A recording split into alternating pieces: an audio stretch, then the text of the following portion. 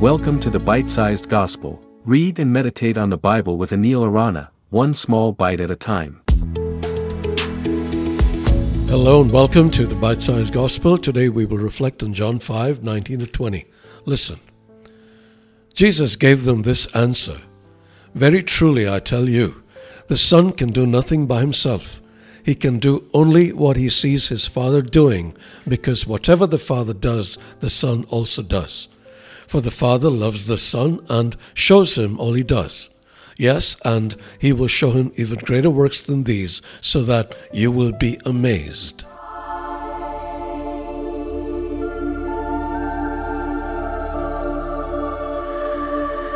Jesus' answer to the Jewish leaders is a treasure trove of theological insight.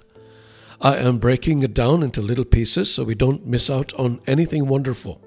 In these two verses, Jesus speaks about the profound unity that exists between the Father and the Son. They are like divine reflections of each other. Jesus says, the Son can do nothing by himself. He can do only what he sees his Father doing. This statement paints a picture of the Son as a mirror, reflecting the actions and will of the Father. This isn't a mere external imitation, like a child copying a parent's actions. Instead, it's an intrinsic alignment where the very essence and desires of the Son are perfectly attuned to the Father's. This unity of will is evidenced in Jesus' prayer in Gethsemane. Not my will, but yours be done. Now, just as Jesus seeks to align his actions with what he sees the Father doing, we too are called to align our lives with God's will.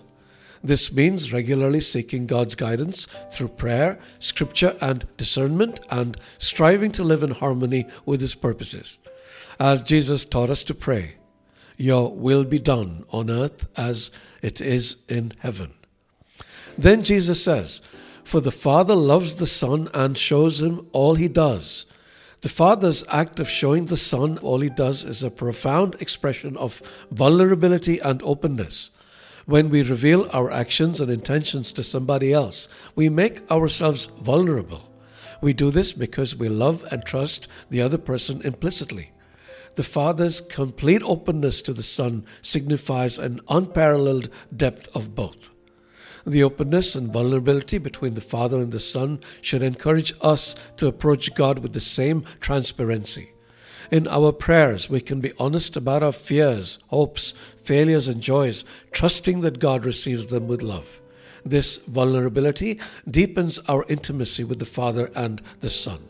In turn, God will reveal himself to us in greater measure.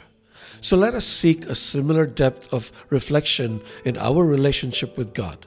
And let us be attentive to the ways God might be speaking to us through Scripture, the wisdom of fellow believers, circumstances, or the quiet nudgings of the Holy Spirit, or reflections like this. God bless you.